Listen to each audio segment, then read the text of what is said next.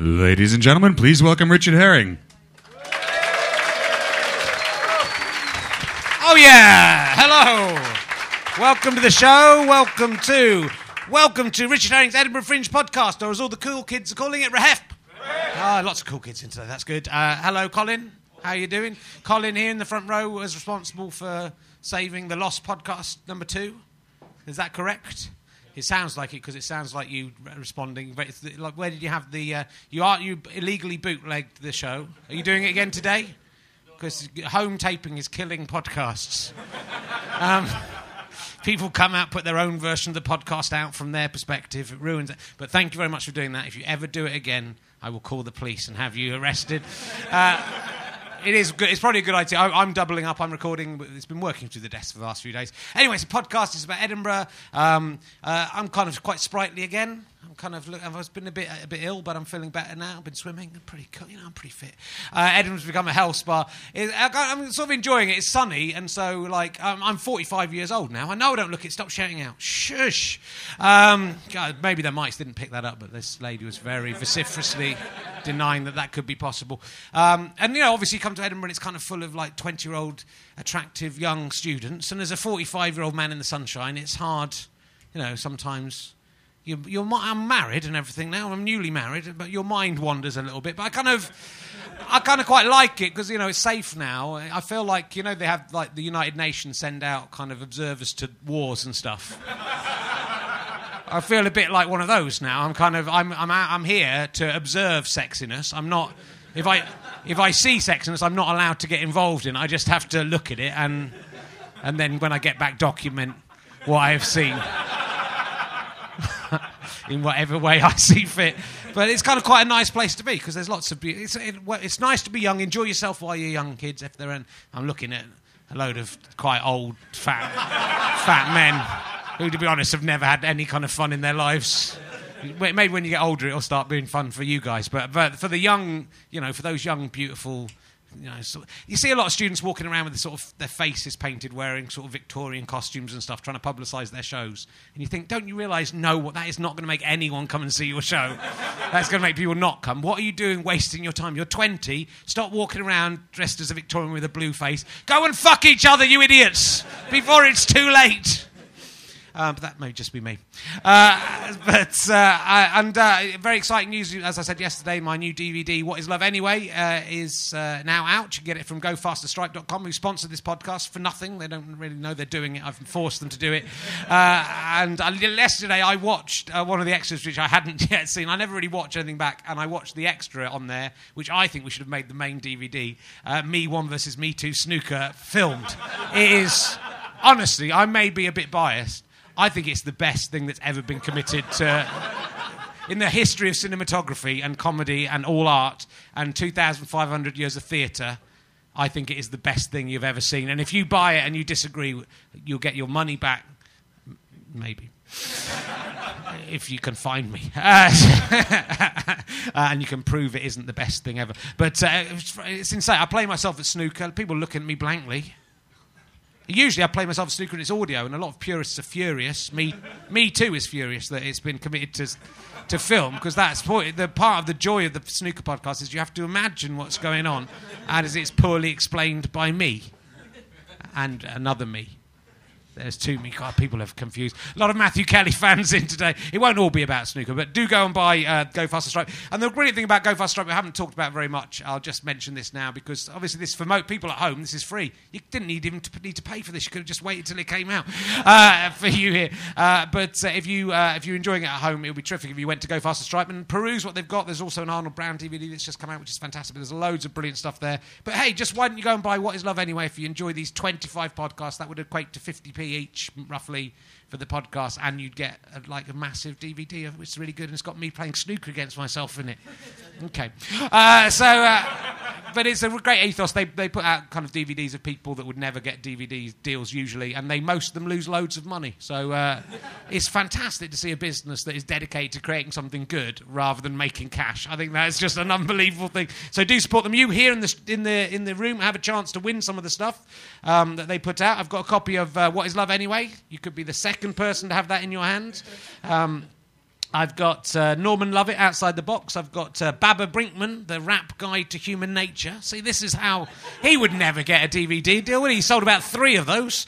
I've got the last copy left that I have. I'm sure there are more on the internet if you could find it, of The Very Clever Puzzle Compendium by Elliot Line. It's for geniuses. And I've got Edinburgh... There's loads of these left. Edinburgh for Everyone... A Light-Hearted History of Edinburgh by Ewan McInnes. I've been surprised how few people have started giving me their self-published books now that they know they can get a daily mention of this.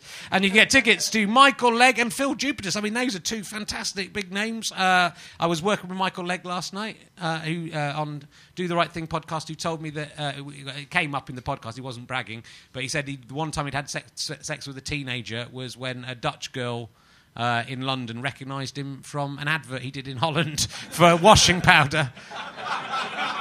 And he ended up having sex with her because of that. It's amazing what fame can do, isn't it? So not only did he sold out, he then used that power he sort of groomed a girl via washing powder. So that was good. So I'm glad that's got on the podcast. We might have him as guest. And Phil Jupitus, unfortunately, is working, so he could never do the podcast, but that is a shame. But I would love to have had him on. I could have gone round Bolivia or something with him in a car, driving along dangerous roads, but I chose not to stay at home and do free podcasts instead. Because that's the kind of guy I am. A fucking idiot. So what we do on the show, we interview the big stars from the Fringe and get some of the new acts on. So later, we got stools today. What do you think? This is what we did last year, right? I'd forgotten we had big stools so everyone could see us, and now we're high up. And that's good, because Matthew Kelly is not the tallest of men. I was going to be embarrassed when he comes on. The size differential between the two of us would have been... He's like Weenie. He's like a ventriloquist puppet. It's like Nina Conti could have him on her knee. He's quite tall. I'm employing irony. I'm like Robin Hood's Merry Men. That's the kind of humour I like. Calling someone tall small. That is as far as my humour will go. Oh, and also you can win a USB stick as well. Look at that for the stand. Probably get, hardly anything on that. And a badge, a stand badge. Yes, now you got excited. That is quite exciting, isn't it? And you can have my notes about Matthew Kelly from Wikipedia printed up from Wikipedia. And on the back is some of the references to Mick Foley, because I've run out of paper. So we're having fun. It's a relaxed kind of vibe, as you can see. But will you please welcome the star of Holding the Fort? We'll all remember him from Holding the Fort. Yeah, I do. He was Fitz in Holding the Fort. I genuinely do remember it. He's had a wide and varied career, from game shows to acting, and he's here in Edinburgh doing, I have to be careful with this, educating Rita, because I wrote a play. They ripped me off. I wrote a play called Excavating Rita, and then Willie Russell saw that, thought, I'll take that. What? He's a reet bastard, that Russell. Did you like my little impression of you there? I made you something from Newcastle for some reason. Will you please welcome, I'm a massive fan of this man, it's Matthew Kelly, ladies and gentlemen. Here he comes. Tiny Matthew Kelly, hopefully. Here he is. He's tiny little Matthew. Look, he's like a ventriloquist dummy. Don't let Stuart Lee near him. Hello, Matthew. How are you? I'm very good. How are you? You're looking very bright and fresh for this midweek of the Edinburgh Fringe. Yeah, it's lovely, isn't it? Are you having a good time? Marvellous. How could you not? It's Edinburgh. Cool. So we'll talk about your show first. We'll get that out of the way. That. Yeah, so you're in the play, you're playing the playing Michael Frank, Caine role. The Michael Caine role, If you've seen the film. Yeah, obvious choice. With Claire Sweeney. Yeah. How's it going? It's great. It's really... I'm having a lovely time, because we've been on the road for 4 months with it, and and Willie Russell's redirected it and rewritten it for Edinburgh, from a 2-hour version to a 90-minute version. So we got to redo it. So it's and this is the end of the tour. This is the end of everything, and so we're just having a lovely time. And it's weird with audiences here, because they're very hard to win over, because they sit there going, well, why should we be in here like you are doing now, instead of watching the Ladyboys of Bangkok in the marquee up the back, and so. They're very hard to win over, but by the end, people are really, really appreciative and very supportive. And what's great is other shows are very supportive of you. You know, there's absolutely no competition. And I've never believed there's any competition in any kind of theatre or any kind of artwork at all. Whereas you go down to the West End, and everybody thinks they're all in competition with, all that Cameron Mackintoshes and all those people. They think they're all scared of each other, scared of losing what they've got. Whereas when we're all up here, none of us have got anything really. No, well, it's interesting because I think especially this year in Edinburgh, because of the Olympics, maybe in the recession, we don't quite know, but the numbers are definitely down. So everyone really is needing an audience. No one's really selling out. Hardly anyone's selling out. No. Well, but it's kind of interesting that people are still we're all in the same boat, I suppose. Yeah, we built up. We opened Wednesday last week, and we built up all week until Monday and Tuesday. We got the house full signs out. And then I saw this great bloke who was coming out to the performers bar, and he said, "Oh yeah, I really like your show." He said, "I'm sorry, it's my day off." He was completely awash with Guinness, and I said, "Yeah, we're doing really well. I think we're going to be a hit. We've been house full 2 nights." He said, "Yeah, it's 2 for 1 on Monday and Tuesday." And we're in Scotland where they like that kind of thing. Yeah, I sold out on Monday and Tuesday, and then I genuinely think tonight's Talking Cock might be the lowest audience I've ever had on a Friday night in Edinburgh for probably 15 years. But we'll see. So there's still chance to, and I'm in the biggest venue I've ever been in. Don't feel sorry for me. That's all right. I've just had my house done up and I've got no money at all, and I'm going to have to sell the house and live in a gutter. But don't feel sorry for me or buy tickets for the show. What time's it on the play? 5:40. Oh, that's at a the good George time. Square Theatre. Yeah. Assembly, not the assembly rooms. Ooh, controversy. Big controversy about that. Yeah. Well, we're here in the stand who now run the assembly rooms. So, So be careful what you say. They might. Oh my God, yeah. A lot of it. Yeah, but they kind of have no choice because assembly rooms are the assembly rooms. Yeah. So assembly is assembly and assembly is assembly rooms. What are you going to do? It is a little bit confusing. Stab somebody. It's annoying for assembly, but it's good for the stand. So I'm torn between the two.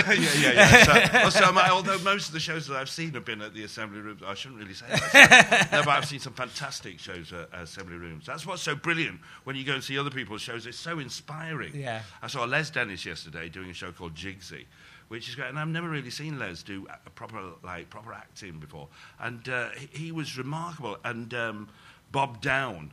I went to see. It was I know Bob Down. He was great. A woman called Virginia Gay. Have you seen her? No. She's sensational, and it's not only seeing people that at the height of their powers of performing. It's the stuff that the shows say to you that you will never get anywhere else. Virginia Gay show is about finding the dark side of yourself and making it the best part of you. Wow.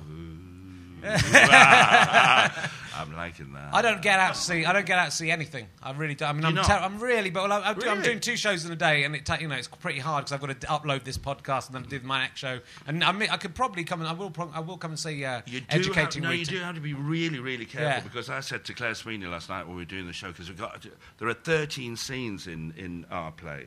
And we're getting to the end of the second scene, and I thought, I'm not going to be able to get through to another 11 scenes of this.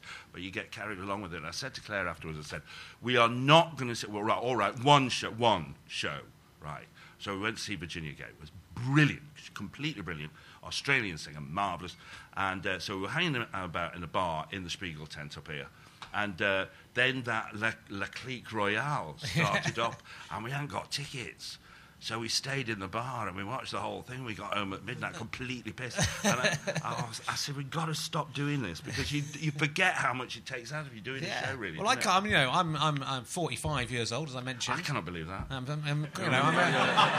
It's hard to believe. But you must be a little bit older than me. You're still looking for, I've got my bus pass. I've got a bus pass. You see this? Yeah. That is nearly as valuable as your bus pass. And you know when people say, if your house was on fire, what would you run in and save? My bus pass is the only thing that I would save. It is the most fantastic thing, and let me tell you, it is so worth waiting for. I'm telling you. I mean, be careful of the picture you get put on it because you have it for 5 years. I look like somebody who does grooming on the internet. It's really Oh no! Look, I only had £4 and I wanted it straight away in case they changed the times because you've got to be 62 now before you can get it. So I was in the post office. I only had £4 and I couldn't wind the thing down on the photo thing. So I'm trying to get my face into the thing, and I had a bald head, and I just shaved a walrus moustache off because I'd just been doing that waiting for Godot. So I just, it looks really grim. 5 years ago. Do be careful. Free bus travel. Yeah. Though maybe not on Lothian buses, I was talking about this yesterday, but I've been thinking about it all yesterday. I saw a man who was about 85 years old, It was about 10 metres from the bus stop, and the bus was coming in, and he started running. Like, I've never seen a man that old running. It was amazing. It was like Chariots of Fire, exactly like it. It was like in slow motion, but he was still going for it. And the bus driver saw him coming and just started driving off, and then just looked at him as he went by, and the bloke was going, oh, and he could have just it's just long, it's a single track, there's nothing, he could just have stopped and let him, as he went by, he could have picked him up. It was the most wonderful thing I've seen this guy running, the most terrible thing I've seen. And on the back of Lothian buses, it's got this big thing saying, oh, we allow, we got access on all our buses for disabled old people, but only if you can get on. So I'm gonna write about it in my Metro. I've just written a blog about it. I'm going to write it in my Metro column the week after next one, because I've just done the next one, but I'm going to take Lothian buses down. That one man, it was actually, see, that's when, I think when you're in a festival, you suddenly notice these moments of drama. Yeah. But the look on this guy's face and the choice he had to make, the driver, he had this choice. He could have said, well, this guy, the hope, I think, of the old man, decided to run. He must have lived a life of knowing that bus drivers will drive away. Yeah. But yet still there was hope enough in his heart to run his old legs. Hope is a killer. You can cope with despair. So I suppose it is quite like Waiting for Godot. That kind of meanness and cruelty. You played Pozzo in Waiting for Godot, which I saw in the West End, which was a phenomenal production with Ian McKellen, Ian McKellen, and Roger Rees, who might be a Sir as well. Yeah. Are you a Sir yet? You're not a Sir yet. No. Who knows? After this, it could be anything. Could be. I think we've had Dame of the British Empire. I've had some OBEs on. Before they've been on the show, but in the London one. But yeah, how did you? I mean, I loved Waiting for Godot. It's a fantastic play. Was that working with those? I love Samuel Beckett. I love his stuff. And playing Potts, playing evil parts is just fantastic. I did wear a fat suit for it, and it had to be let out, which was really embarrassing.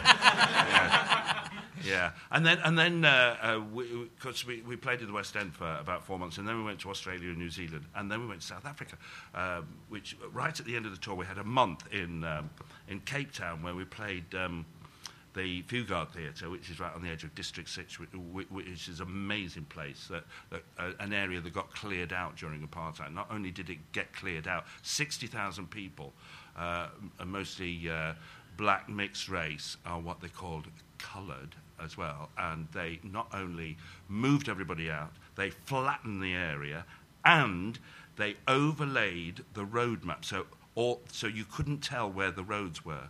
And ever since then, it's never been built on. And then we went out to Khayelitsha, which is one of the townships of over 1 million people. And we would tour down the area and went to the Oliver Tambo Gymnasium where we played, and I thought, we're going to be shot. We will be killed here. I was frightened. And it was the most extraordinary audiences we ever had, because Waiting for Godot was about their lives, and it was so moving. I mean, right down to like little toddlers and really old people, and they just loved. They laughed, they cried, and it was an extraordinary experience. And afterwards, they said, "Do you want to come to a shebeen?" I went, "Oh yeah, no." And I thought a shebeen to me would be like, a little old hutch, and I've been to them in all over the world. When if you go in a third world country, you get bars that are they're very strange. They're a bit like tiger cages, but with but in a shed. And so I thought it'd be like that. Anyway, in the middle of this township where there was just huts and corrugated iron and the poverty you've never seen, they're like, we get taken to this shebeen, which we've been warned not to go to. So we had to hide until everybody in authority had gone. We get taken to this place. It was the most lavish club I have ever seen in my entire life, right in the middle of this township. Right. It was unbelievable. But it was a great experience. And being with somebody like Ian McKellen is exactly like you want him to be. Yeah. He's a kind, generous, good-hearted, politically right-on, good man. And he's everything you want. It's everything I believe that actors are as well. Yeah. I think they're kind, generous, supportive, and like the people that you find in Edinburgh. Yeah. And I think that's what Edinburgh is all about. I'm drifting about all over the place. Talking about any old shit we'll do. We just got to fill the time. I'm just filling the time. It would have passed in any case. Yeah. But come on, I did a Beckett quote there. Yeah, but Beckett. I did Endgame with my son. Right. My son is an actor, and we are identical. And we did Endgame up at the Liverpool Everyman Theatre, and we went on to promote Endgame on the Paul O'Grady show. And me and our Matt have never been on telly before together, so we sat on this sofa, and at the end of the show, a management rang up and said, we've never seen you two on telly before. Do you want to come and work for us? We'd like you to play sisters this Christmas. Cross-dressing with your children over the festive period is all shades of wrong. So we did. With massive racks. It was fantastic. You should try it. It's good to have a hobby. You've got... There was no one there.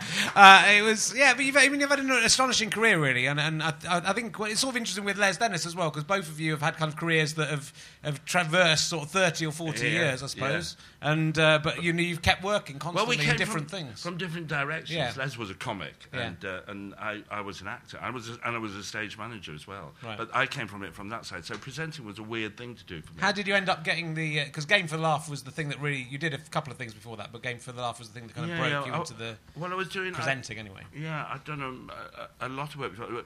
10 years of theatre, and then I started doing sitcoms, and then I got asked to go on a thing called Punchlines, where I was supposed to be a celebrity, and I was really embarrassed because I wasn't one. And so a big friend of mine, I was at college with a girl who was one of the Liver Birds, and I said to my mate Liz, I was living in her cellar at the time, and I said, I was, and 10 by 10 with a lean-to kitchen. She hadn't locked you in there, though, right? You you could get out of there. Only on occasion. Yeah. She used to keep me for dinner parties, really. And she said, I don't know what to do. I've been asked to be a celebrity. And she said, well, obviously they think you are. Why don't you go along, take the money, and don't be humble? So I did. And I was the only one I'd ever heard on this list of things. And when I was doing Punchlines, they said to me, and it's absolutely true, they said, if we asked you to jump out of an aeroplane, would you? And I went, yeah. Like, you say anything to get a job, wouldn't you? So I did, and I got the job on Game for a Laugh, and I jumped out of an aeroplane, and I broke my leg, and I got famous. And so my career kind of took off. And what is brilliant about that period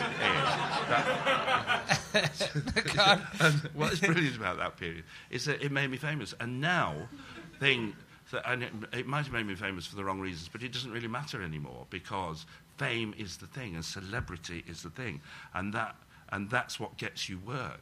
If I hadn't have become famous from that, I don't think I would be sitting here with you now. But that's probably true. But then also you were an actor beforehand, and then you got kind of sidetracked into this 15 years of presenting. But then you see what happens here is all through that period when I was doing presenting, I was also going out and doing plays. I do one or two plays every year. Well, you see, in those days you could get seen by 20 million people on a Saturday night Black Shiny Floor show. And you go out into the provinces and you do a play, say you do a Beckett play, you get seen by 8,000 people at the most. So when I finally finished those Saturday night shows 10 years ago, I just went back into acting, which is what I knew, and people went, oh, I didn't know you could do that. And I go, well, I've been practicing private for the last 20-odd years. Where have you been? But I really remember that you with the broken leg in Game for a Laugh, and it was, I guess, what year was Game for a Laugh? It was kind of 1980. It was 79, 80, 81, 82, 83. I left it in 83. Right, because it was, I think like that was when I was sort of just getting into comedy, and I remember Not the 9 O'Clock News did a very funny parody of it, which must have been quite flattering. It was flattering and evil. Yeah, at one and the same time. Very, very torn about that. Yeah. But actually, I played the Edinburgh Festival for the first time in 1969. Did you? Yeah. Anybody here was born? I was born. I've got that feeling now. I played first in 1987, and most of the people that I was just talking about, perving over, weren't born then. So here's this kind of this odd thing. It was kind of an amazing mixture, Game for a Laugh, of people with your dad, Henry Kelly, was in it. Funny enough, we were talking about him. You see, the things that we'd done on the show, Henry Kelly when he came into that show, he worked on the Irish Times and covered the Eritrean wars. Yeah, he's a very bright bloke, and he's an extraordinary. It seemed like an odd choice. I mean, you're very different characters. You and Henry Kelly were, even in that, he was. I was Mr. Dafty Pants. Really. Yeah. I mean, what my children used to call me. Eastern Europe's foremost clown called Mr. Plithplath, who nobody else thinks is funny except the people in Eastern Poland. But that was my job on the show, and I was kind of the butt of the jokes, which seemed to be down to the ground. Henry was supposed to be the intellectual one, and Sarah Kennedy was supposed to be the Virginia Bottomley. Does anybody here remember Virginia Bottomley? What's he talking? They don't remember Pacers, these people. You haven't got a chance. She was a Tory minister who people said they would like to be spanked by. Well, that's all I can tell you. She was that character, and Jeremy Beadle did his thing, which was taking the piss out of everybody else. I mean that kind of thing was unfortunate in a way because it kind of spawned reality TV. Yeah. Although I don't mind reality TV. You don't have to watch it, do you? It is interesting. I think there's I think with prank stuff which I think because Chris Morris also did all these kind of quite sort of pranks on people that were very political and clever. Yeah. But then a lot of out of that then came a lot of people doing just very cruel humour that took the piss out of people who were too... He kind of did it on people who kind of deserved it. Yeah. But then sort of there was a big spate of Channel 4 shows especially where it was laughing at people. I mean, I remember one on Balls of Steel was a show that I really hated, which I suppose is the next generation of Game for a Laugh, but they would do things like put what looked like dog shit on pedestrian crossing buttons and then laugh at people going, oh, I've got dog shit on my hand, and you kind of go, well... That's not really that funny, is it? That's just making someone's life unpleasant. They think they've got dog shit on their hand and have to go and wash their hands. The very first thing we did on Game for a Laugh, right, was this. They got this bloke who was in on the gag, and he parked his car behind a digger, a big digger, right? And his wife saying, "Oh, we don't want to park here." He said, "No, it's absolutely fine." And then while they were at the shops, they wedged him in, and so. The only way he could get out when they came back and the wife didn't know what was going on was for him to get into the digger, drive it, and he pulled the wrong lever and the bucket on the digger came down and chopped the car in half. And his wife became completely hysterical, of course. And I said, you can't do that to people. It's just awful. This is the very first one, remember. And I think, oh, my God, what have I got involved with here? And the producer said, yeah, but you see... she'll come in and she'll become a star and she'll love it. And she did.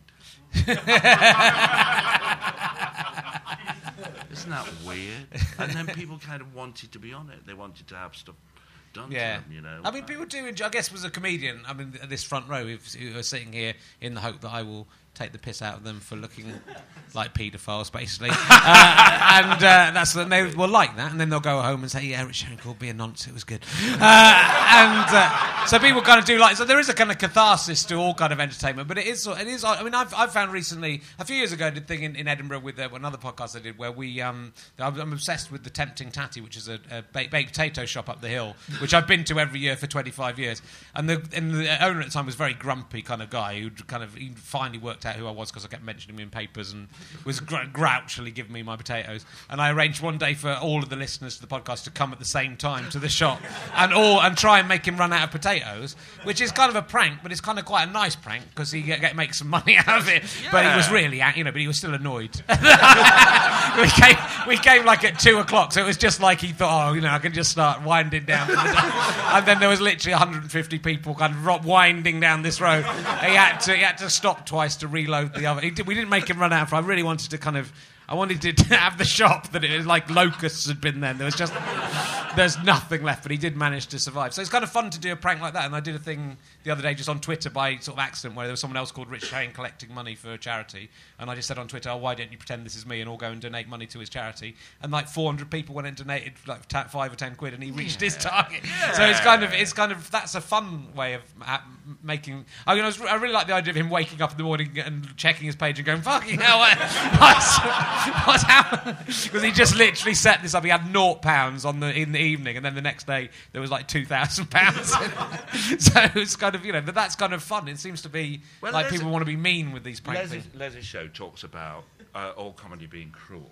And it kind of is in a way. Now, if you go and see Bob Down, I mean, it might be your thing, it might not be, but he talks to people in the audience, and he does take the piss out of them, but he is also really kind to them as well, and very caring in a way, and it's a very hard balance to make. If you just take the piss out of people for the sake of it, then what is the point of that? It doesn't have any. It has no grace. It has no charm. It has no point, and I don't think it's funny. But people to be kind with people at the same time and be inclusive is a rare thing to do. Yeah. And some people have got it. And another thing about Edinburgh is when you go and see people who are absolutely at the top of their game. and you see their timing and the artistry and the craft that goes into it. I'm inspired by it. I think it's a marvellous thing, and I'd like to think I've learned a lot, but probably not. I've just got drunk a lot. It's good that you're still. I mean, I can't go. I had one whiskey last night and thought I better stop because otherwise I won't be able to talk to Matthew Kelly in the morning. I won't know what to say. But do you find what I like about comedy is because I've written it, I can change it if I want to. But with doing a play, if you've done this for several months, the same every night, how do you keep it interesting for yourself to not? Oh, well, it was lovely coming out of presenting, and I've stopped all that completely now. And in a way, in every way, I admire people who do stand-up and people who have stuff that they do. I would much rather do somebody else's work. Comedy, if you're going to do your own in stand-up, it has to be your own, and it has to come from your heart or your experience or what you want to say to the world. I would much rather say to the world what I want to say through other people who could be much more erudite and succinct and witty than I can be. And so when I kind of come on shows like this, it's quite hard to come on if you don't have your funny thing that you do. Do you know what I mean?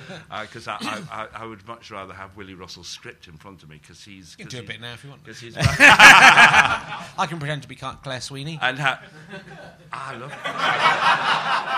Oh, you just like that. Well, I was transported for a minute, yeah. I had a great time with Claire. Because that's another interesting thing about Claire Sweeney. She really is Rita, and in a way, Educating Rita is about her mother's life.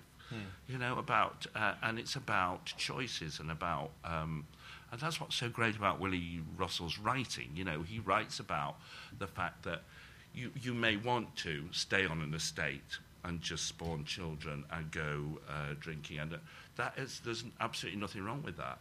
But it's having the choice, not being forced to be stuck in that and have no aspirations at all. And what education gives you is choice. And he's funny about it, and he's witty, and he's charming, and he's kind, and he's intellectually inclusive, which I think is a rare thing as well. Well, I wrote a play called Excavating Rita, which obviously came after this, yeah, which was about. Tell us about it. It was an archaeological dig, so we did. That was just we kind of finally came up with this slightly witty title about it. So, I'd done some acting, and I've written plays that I'm in. I find it kind of odd because I'm the writer and then I'm the actor if I'm in something, and I have to divide those two things up. Otherwise, you're going to think, well, I'll just write all the best jokes for me or whatever. But with that play... What's wrong with that? Well, I think you've got to make sure... You've got to make sure... I like to write ensemble stuff. I really like writing for actors and good actors. And, you learn a lot from actors as a writer, I think. And as a comedian, they'll bring stuff to something. But so I like to... But to the extent that with Excavating Rita, I wrote a bit where my character ended up stripping off completely naked and having sex with the skeleton, which you didn't see that happening. Yeah. And as a writer, I thought that is brilliant. And then as the actor, when I got it, I went, yeah, but I don't have to take all my clothes off. That's kind of, when I realised that I would have to actually take my clothes off. That was kind of a sort of odd thing. So you have to have this sort of duality. But it's sort of. Have you ever done? You must have done sort of new stripped off stuff in your plays. Have I taken my clothes off? Yeah. Yes, I have. Yeah, on stage. I did. Yes. Do you want to do it now? Oh, on stage. Yeah. I did it in I was in a company called 784, which was it was a socialist company. In fact, it started in Scotland, and it was the title 784 was based on the fact that 7% of the population owned 84% of the wealth. I think it's the numbers are slight. I think it's 298 now or something. Yeah, like that. I think it probably something is. like that. And it was a play by John McGrath about 3 Liverpool poets, and I stripped off in that for one reason only. Because it was artistically completely gratuitous. and I wanted to see what it felt like. And so I did. And so the play opened in Nottingham, and all the dignitaries were there for this thing, and I took me clothes off. And all I did was I stripped off completely. I didn't have to be like this, but I stripped off, and I was wearing a blanket, and I just let the blanket fall over. Open in front of one of the characters who was shocked and appalled and ran off. And then the Sheriff of Nottingham, for they do have a sheriff, left in disgust. Wow. Well, he must have had binoculars. I mean, how on earth he saw that, I have no idea. Plus the fact that they did have the cars ready to go as well. So I kind of think that they just wanted an excuse to walk out of a socialist show anyway. That's all it was. But I would. But if you are going to do that, you do worry about your member. Yes. You worry well, about there's two things to worry about. It being too small. And also it being too big as well. That's the danger. That would be a real worry, wouldn't it? You're in a sort of compromise. I was the most worried thing. I was thinking, what if I got an erection? Oh, I see what you mean. Oh, that kind of too big. Yeah. Oh. What is wrong what with happened? you? It's a psychosomatic response. Just sick. What if it happened? But also if it's too small, so you kind of just backstage, I would give it like a couple of tugs. Just to make sure it wasn't too little. But then you're in a dangerous, if you can tell that. Just hang a stage weight on it. What's wrong with you? I found it like incredibly liberating to be nude on stage, because once you've done that, there's not really anything. I've done it a few times in different things, but that was kind of, to be actually on stage was weird. There was only one time I found it weird.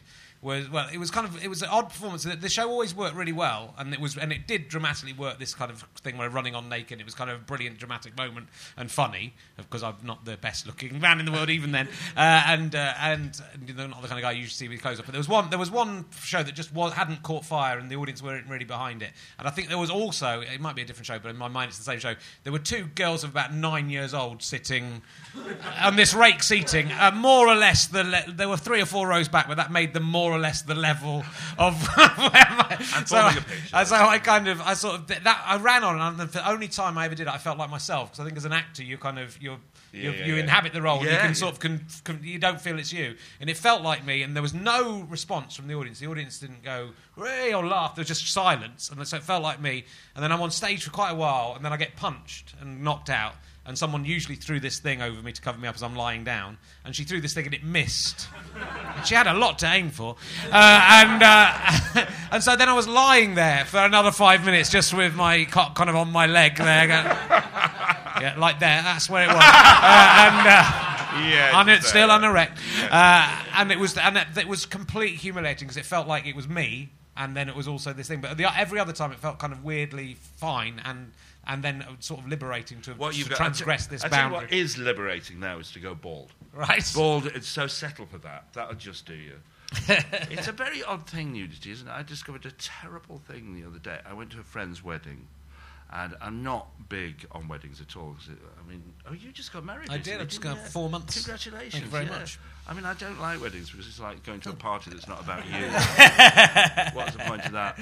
And when I came away from it about a week later, they asked me, because they've been asking all their friends if we got photos. The only photo I have is a photo of a bloke in a car park who was so pissed. He wasn't even at the wedding.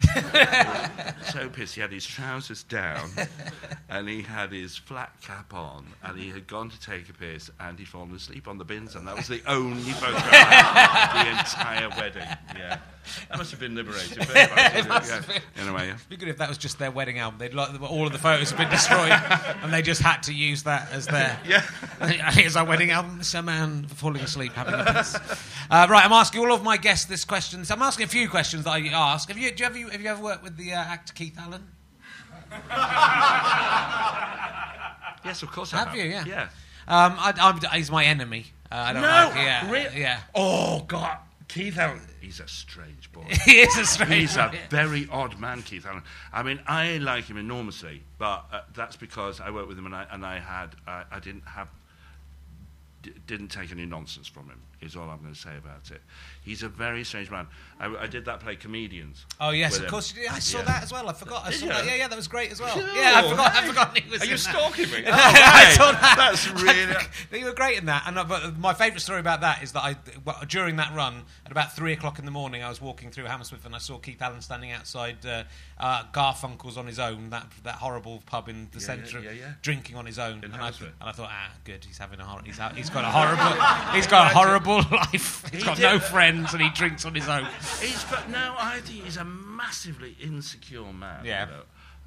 like people like that are, and he's very confrontational, and he does kind of, and I think he's a tester. He's one of those people who tests you out all the time, and so you just don't have any trouble with it. And he's like a lamb, really.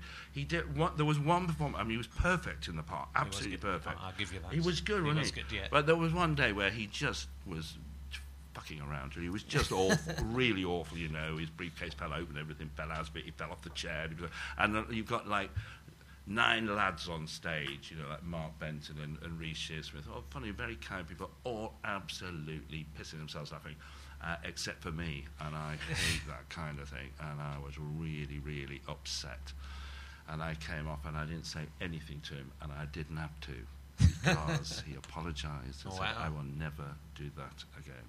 But he does that. He's like a naughty boy. What's your thing with Keith? Well, when we were students in the Oxford View, he kind of came and heckled our show and moved crash mats and tried to, he was drunk and probably and tried to fight this theatre manager.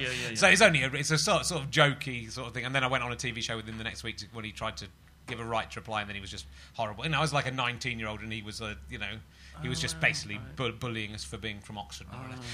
But, I thought I liked him, now I hate him. No. But then I've tried to make up. But I'll ask you this question. What would it take for you to fillet the actor Keith Allen? And you may have done so, or you never know. If you've worked with him, you may have been the first person. I would say about 3 and 11 a yard. Would pretty much roll to it. I don't know. Is that a proper question? Yeah, because last year someone told us that he kind of walked into a bar and got in, and I think got out his cock and said, "Who wants to suck my cock?"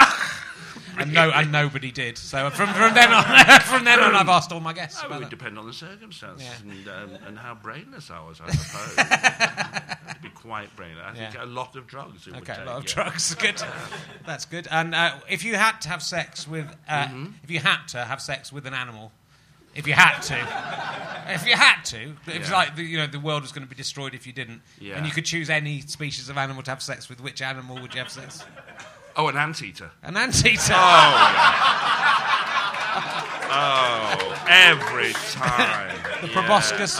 They're just, it's all there, isn't it? Bloody hell, mate. I would save the world with that. Yeah. Well, I suppose if they eat ants, they'll eat anything, right? So that's the wonderful thing about that. Right, we're going to take a little quick break, and it's been really lovely talking to you. We might have a time to have a little bit more of a chat, but we're going to have a stand-up on now. If you want to make some room, because there's if you want to go back and stand over there, Matt, that'd be fantastic.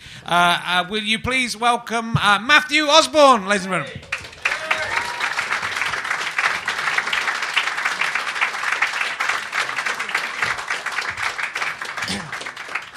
Thank you, people. Hello. Oh, look, it's a good-looking crowd. I like this. Front row's a bit masculine, but never mind. It's very beardy, actually. But no, hello, you're nice. I like this. Nice smiling faces. Like to see happy people. You happy? Not that happy. Fair enough. So, no, I don't blame you. We're all broke now. That's the thing. No one's got any money left. Everyone's run out of cash. People are pissed off about it. You guys broke? Yeah, you're pissed off about that as well. Fair enough. Yeah. We're all broke. I wouldn't worry about it. That's the thing. We've all spent our money on rubbish. I think we've all bought too much stuff we don't need. I know I have.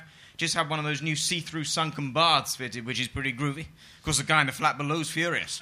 I try to calm him down by waving at him through my legs. He's not having any of it. Miserable bastard. But no, I say it doesn't matter if you're broke. Who cares? I'm broke. I don't care. I'm saving up. That's the trouble. Saving up for a sex change. I can't wait. My brother's going to be furious when he wakes up from that operation. No more cock and balls for him. You got to be careful these days. That's the thing. You got to be in your toes. Otherwise, that sort of thing happens. It's a tough world now. Anything can happen. We live in dangerous times. You got to be careful. And only the other day, I saw a fat guy fall down in the street. I thought that's pretty funny. And then I thought, no, actually, that's not funny at all. You got to land it on me. Guy like that could do a lot of damage. You got to be careful. These fat guys flopping about all over the place can have a man's eye out. Too many of them. That's what I say. Too many comfort eaters. How much more comfortable they need to be. What are they eating? Pillows? Of course, you're all lovely, sexy, skinny people. I appreciate that. Obviously, sometimes there are fat guys in the audience. Usually by this stage, they're pretty annoyed.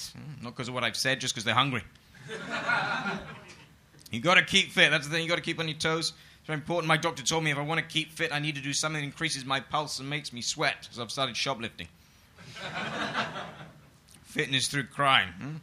But no, life, that's the thing. There is a lot of crime these days. Life is very tough. You gotta keep on your toes. We live in an unfriendly country. That's the thing. It's very unfriendly now. I recently joined evening classes in the hope of meeting new people. Even there, I found myself shunned and ignored. Still, I learned a lot about breastfeeding. You win some, you lose some. It's the way life goes. I'm a pretty good breastfeeder now. See me afterwards if you're interested. But no, we do. We live in difficult times. I tell you, there is one group in society I do not like. There's one group in society I've got no time for. Those guys who come knocking on your door trying to tell you about God. A couple of guys came to my door the other day. Didn't know who they were at first. They said, "Do you want to be born again?" I said, "Sure. Sounds like fun. Find me a woman big enough and I'll do it." From what I can remember when I was born, I was naked, I was screaming, I was covered in blood, and there was a nurse slapping my ass. Who wouldn't want to do that again? I don't really like religious people. That's the trouble. I'm not a bigot. I want to get on with them. I just don't. I don't bond with them. I never have done. I tried hard as well. Even went out with a Christian girl once. That ended badly. She said, "Why can't you be more like Jesus?" So I disappeared for 3 days. I showed her. Don't mess me about. That's the rule. But no, I don't. The thing is, I don't trust them. If you are religious, I'm sorry. I don't trust you. I've learned from bitter experience. You can't afford to trust them. Not long ago, I caught a Jehovah's Witness trying to open the boot of my car. I said to him, "I locked you in there for a reason." You can't trust anyone anymore. That's the point. I don't trust people. I don't even trust what I read anymore. I was reading one of those women's magazines the other day. Some of you probably read them too. Had a little questionnaire in the back, little quiz. I thought, I'll fill that in. Turns out I need a smear test. Can't trust people. That's the point. I don't trust anyone. So I tell you who I blame as well. I blame the advertisers. They're the people who create this atmosphere of mistrust. You can't trust any of them. And of course, the worst lies in advertising the cosmetics companies. I've been using the same wrinkle cream for years, and my balls look no different. It's a difficult world. You've got to be equipped. That's what I think. Some of you guys are like you're equipped, some of you don't. I'm not equipped. I had a very difficult upbringing, very unusual upbringing. Still remember the day my parents told me I was adopted. I was shocked. But I said, "Mike, Steve." Now I know why you guys are black. But they were good guys. A lot of fun being brought up by gay men. That's the thing. I enjoyed it. Whenever I wanted to annoy them, I'd just say, "Who's the daddy?" They didn't like that. But they were good guys. Brought me up well, taught me about life, taught me what life's about. Life's about making mistakes. We all make mistakes. Point is, you've got to learn from your mistakes. I like being I learned from my mistakes. Made a mistake the other day. I was having dinner with this woman. It was all going very well at first. Until she became offended because I said the word shit. But that's what she looked like.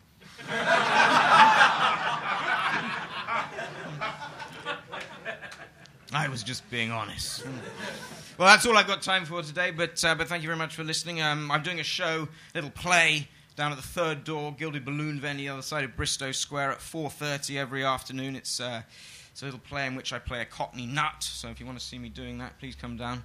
He's living in the basement of a shopping centre, and he fantasises about having sex with David Cameron, so I think you'll love it. Thank you very much. See you later. Bye-bye.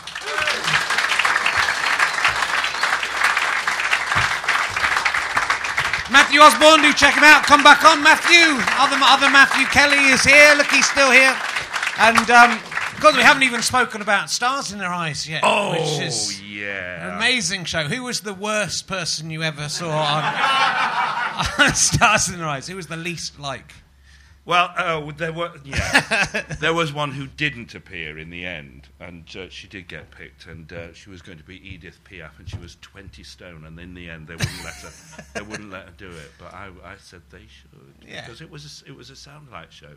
I loved doing that show. Yeah.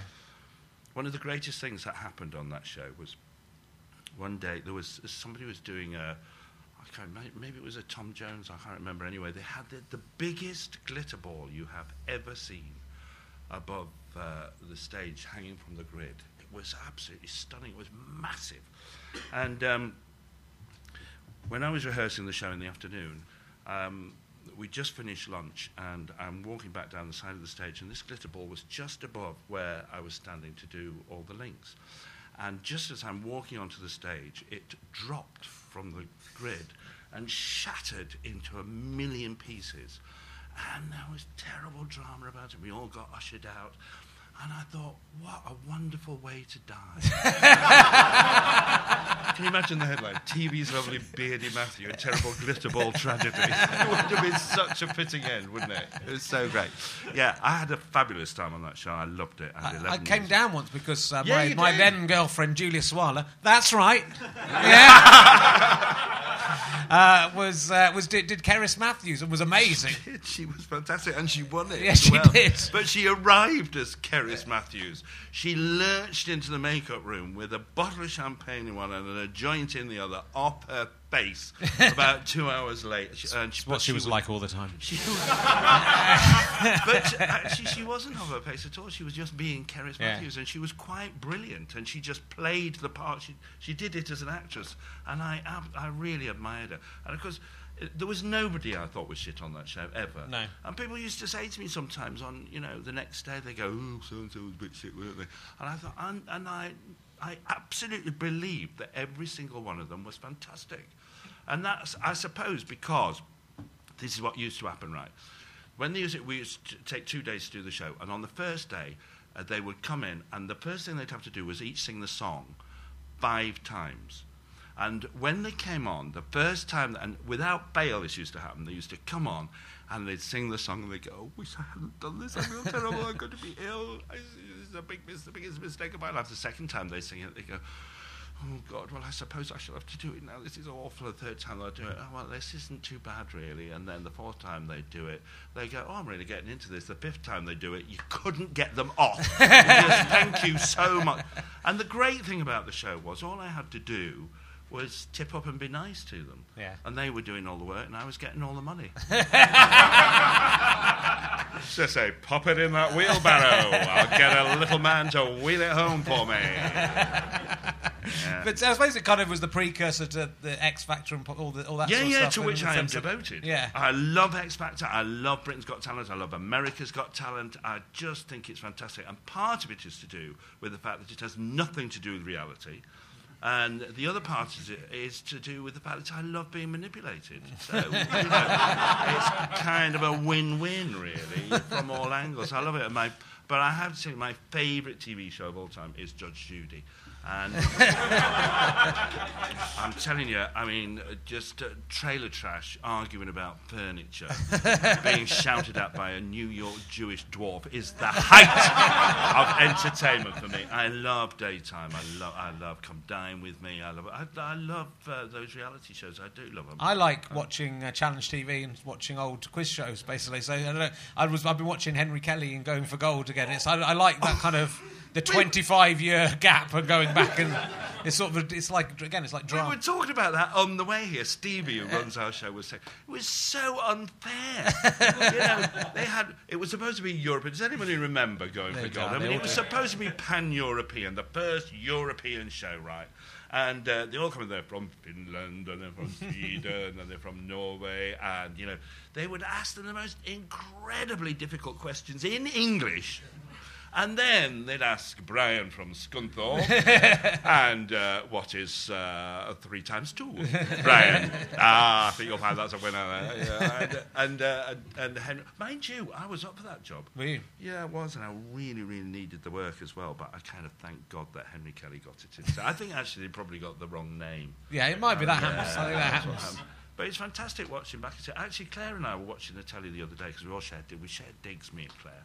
And we put Challenge TV on, and Stars in Their Eyes came on. Oh, wow. And it was Leslie Crowther doing the first, because Leslie Crowther did the first 3 series. And it was Shirley Bassey winning it. And it was just great, because it's like 20 years on. Yeah. And actually, you see all those shows today. I mean, all the shows that those people shows in Game for a Laugh and You Bet and Stars in Their Eyes, there were no prizes on them. And that's what I loved about them. They were lucky if they got a bunch of flowers at the end. And I love shows like that about...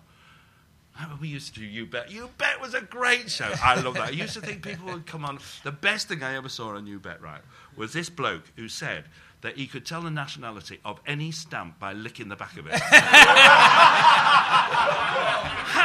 useful is that? I mean, it's just... a fucking brilliant skill, that. I mean, where would you use that? Maybe if you got kidnapped and you I don't know where I am, but Peru. Yes, you see. Terrific. Look, we've got to do a quick competition to end the show. So we need. What we're going to do is make some statements to true or false. You here in the room have a chance to win all these amazing prizes. I'm going to give you a copy of my DVD for free, Matthew Kelly. I want you to have that. You get that for. Can't get rid of them. I'll tell you, if it was, if I have had the Andrew Collins audiobook, I would give you one of those. That would. But what we need everyone to do is to stand up. We're going to make some statements that are true or false. You have to decide whether they're true or false. If you think they're true, put your hands on your head. If you think they're false, put your hands on your bottom. The seat of all falsehood. And if you get it wrong, you have to sit down. It's self-policing. If you win, you'll win all these wonderful prizes. If you come second, you win some prizes as well. I'll kick you off. After Matthew Kelly presented You Bet, it was taken over by a different presenter. It was the serial engagement man, Darren Day. Is that true or false? Did Darren Day present You Bet?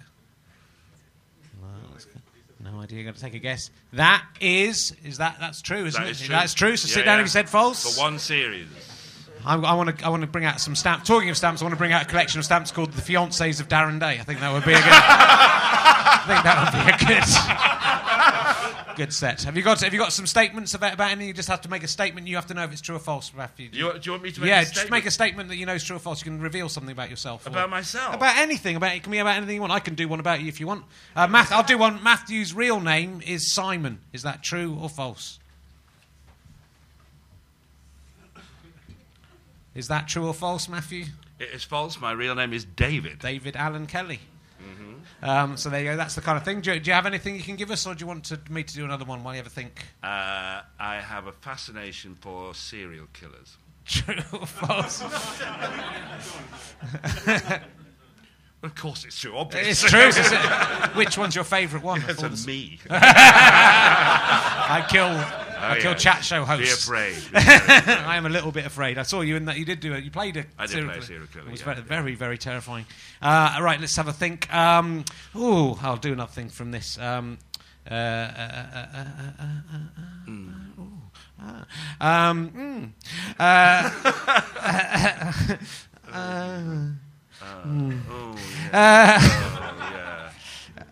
know. You got one? I know. I usually got loads of these. This is the best minute there's ever been on this podcast. I once played a stooge called Cynthia. True or false? What's that? Is that true? That is true. That is true. It was a stooge for which? Does anybody know who it was for? Hilda Baker. Anybody know who Hilda Baker? Oh, thank you. Right. Thank you for your interest. Yeah. She was the biggest star of all time in the 50s. My play after Excavating Rita was called Playing Hide and Seek with Buddha. Is that true or false? That is false. It was Playing Hide and Seek with Jesus, obviously. You might not let any of my fans in, so sit down if you got that wrong. Have you got anything else? See what else I can find. There's loads of interesting stuff we can find out here. Let me think. I've just been swimming. True or false? It is true, yeah. Well done. It's like screen tests. Some of it you have to remember who still is. So there's 4 people in. Good. You got one more. I've got one. Yeah, okay. Matthew Kelly has 10 grandchildren. True or false? Wow, there's one man gone for true. One man's gone for true? Yeah. Really? Yeah. Well, he's won it then. It's true, you've won. Well, I think it's a man, it's hard to see over there. Congratulations. Pass that lovely stuff back, be careful, there's some stuff on the top. The people who came second, you can spare those amongst those people who came second, third and fourth. Quickly grab them. Well, thank you, that's brilliant. We've had a lovely time. Thank you. Will you please give it up for my fantastic guest today, Matthew Kelly. Thank you very much. And Matthew Osborne. We're back tomorrow, I think, with Craig Campbell, who's very worth seeing, so do come along. Please come and see Talking Cock at 8:15. Please, I need you. Thank you very much.